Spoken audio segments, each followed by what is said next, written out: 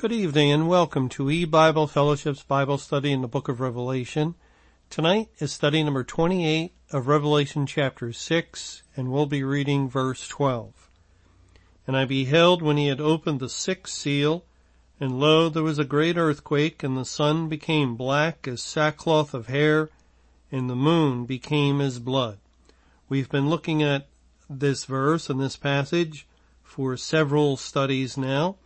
And we've seen how God identifies Judgment Day as a time of spiritual darkness because he has removed the gospel light from the world.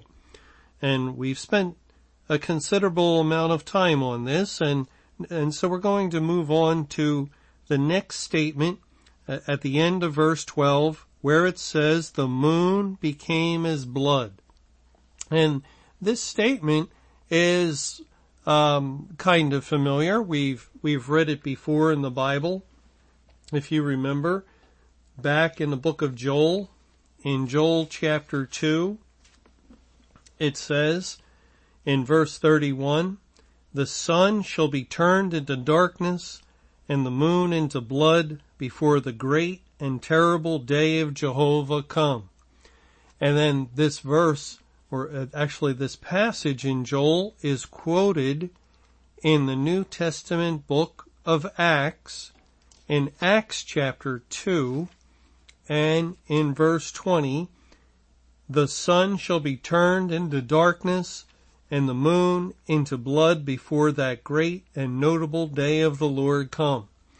And these are the only places we read that I'm aware of the moon being turned into blood.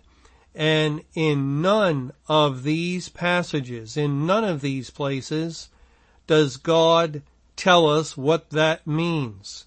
What does it mean if the moon is turned into blood? He just states it matter-of-factly, and he doesn't tell us either what it means that the sun shall be darkened.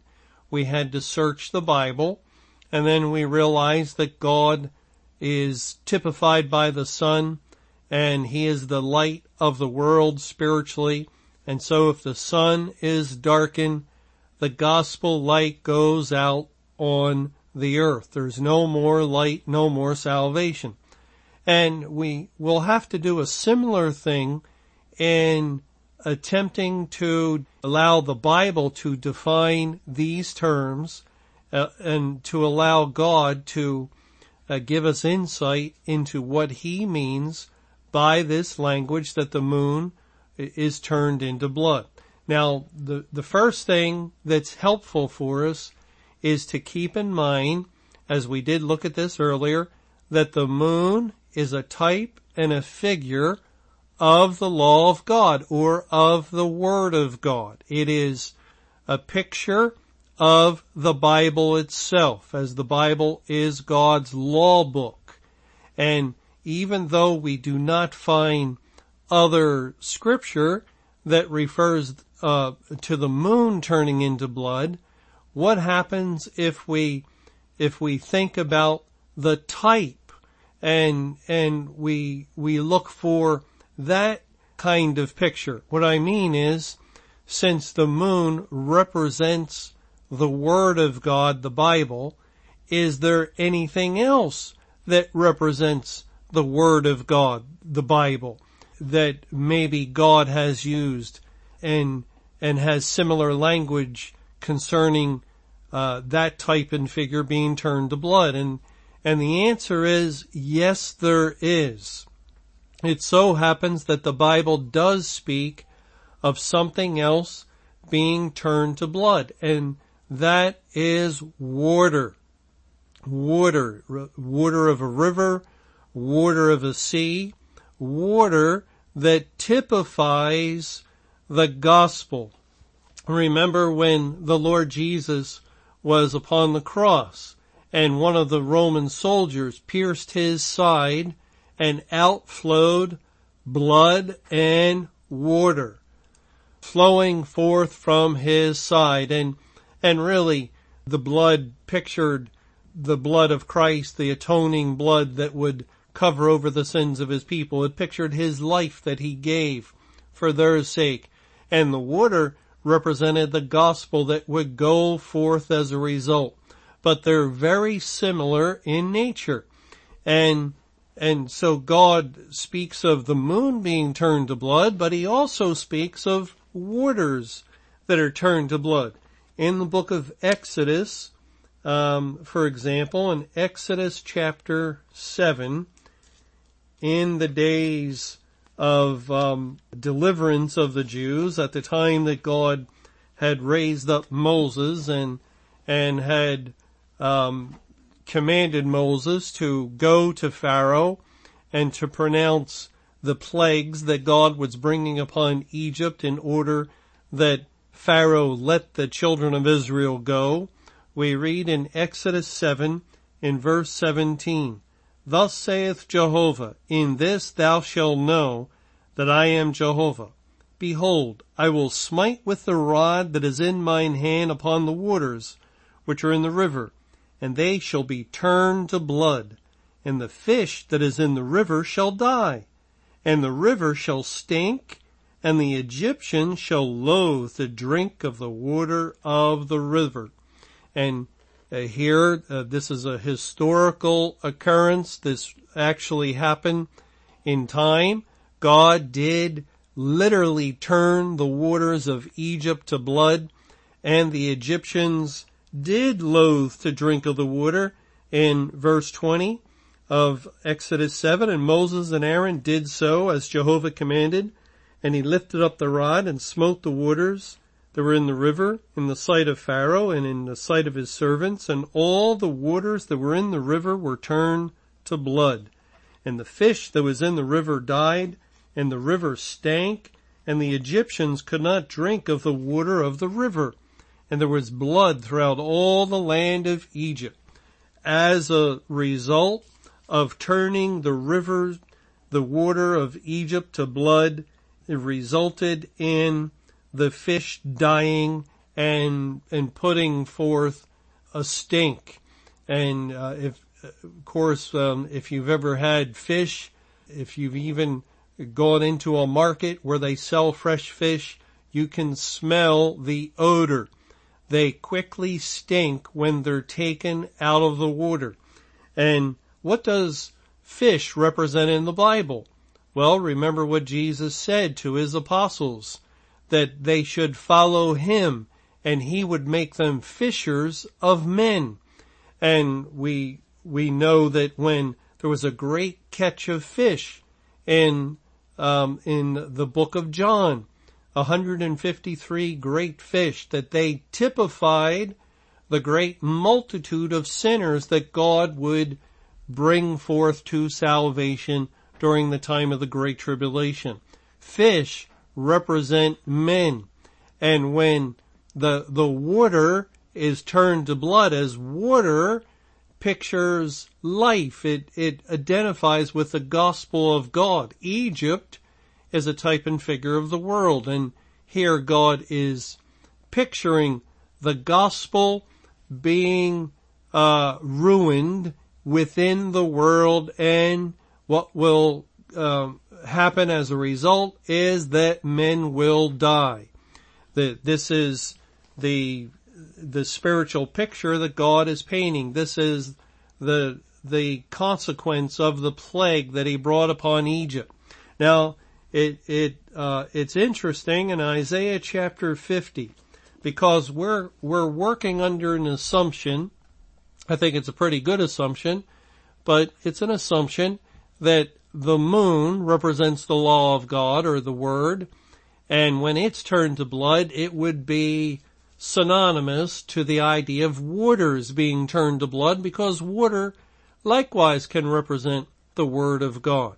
And remember how God speaks of drawing water out of the well of salvation, and God's word brings salvation. Well, that's our assumption. But let's turn to Isaiah 50, and we read in verse 2, "Wherefore when I came was there no man? When I called was there none to answer? Is my hand shortened at all that it cannot redeem? Or have I no power to deliver? Behold, at my rebuke I dry up the sea. I make the rivers a wilderness. Their fish stinketh, because there is no water, and dieth for thirst. Now here, it's not saying the water is turned to blood, but the water is dried up, and as a result, their fish stink and die for thirst. And again, the fish would represent men. And when there is no water, where there is no word of God, men die spiritually. But notice the next verse in Isaiah 50 verse 3. I clothe the heavens with blackness, and I make sackcloth their covering.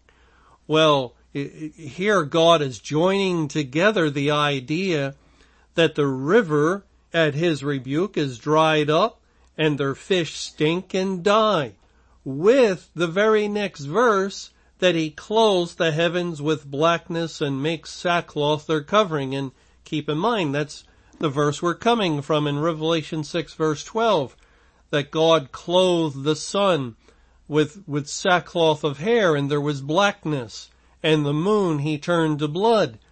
See, it's a similar spiritual teaching that when water dries up, or when water turns to blood, it is akin to the moon turning to blood, or the sun being darkened.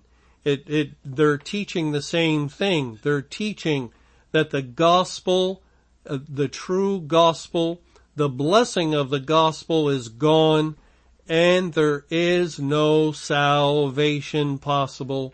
Therefore, men will die.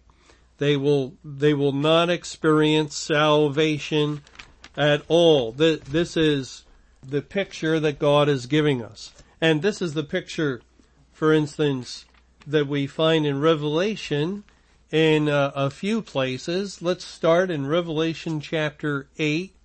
In Revelation 8, we read in verse 8, and I'll read verse 9 also, and the second angel sounded, and as it were a great mountain burning with fire was cast into the sea.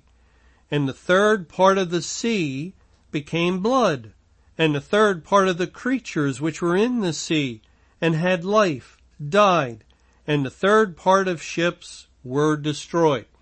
Now just to remind us, Revelation 8 is a chapter that details God's judgment on the third part repeatedly, again and again.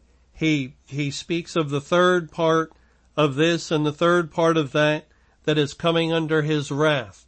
And the third part identifies with the corporate church, where true believers were found throughout the church age, as the third part identifies with true believers, and in turn true believers with the church. And therefore the church likewise became identified with the third part. And here the third part of the sea became blood, and the third part of the creatures in the sea which had life died. And it is exactly the same as the fish in the river that die. They die because the river was turned to blood in Egypt. And in the churches, when God pronounces the judgment, when judgment began at the house of God and the Great Tribulation got underway beginning on May 21 of 1988, well, immediately the waters of the churches turned to blood. And a little further down in this same chapter, God refers to the sun, moon, and stars in verse 12. In Revelation 8 verse 12, and the fourth angel sounded, and the third part of the sun was smitten, and the third part of the moon, and the third part of the stars, so as the third part of them was darkened, and the day shone not for the third part of it, and the night likewise. And again, it's synonymous with the waters being turned to blood that was mentioned earlier. It's teaching an identical truth, that the gospel light in this case is put out, and the gospel water is turned to blood to judgment. There is no more salvation. As the Lord sends forth his people, they're likened to fishermen fishing in the sea of this world where the wicked dwell, and they're letting down their net, which is the gospel, the word of God. And in that sea, God had his elect throughout the church age, but now the waters can no longer be fished. Now there is no more any creature that can be brought up alive. If you let down your nets in these bloody waters, you'll only bring up dead fish. There will be no more deliverance of souls. There is no more salvation within the church.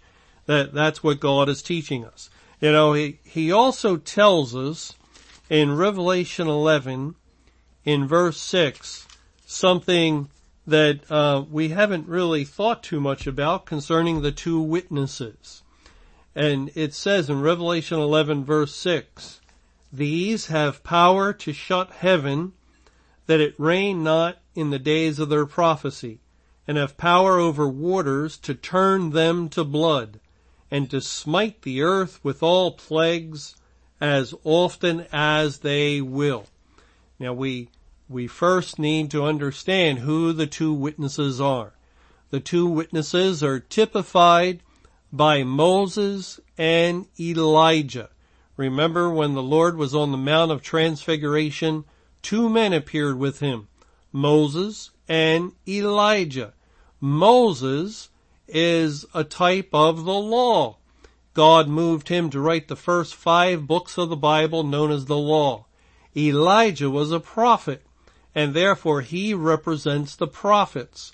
Moses and Elijah together represent the law and the prophets, which is a figure of speech to refer to the Word of God or to the Bible, to all Scripture. These two witnesses are God's representatives, and the people of God identify with them because they carry forth the Word of God.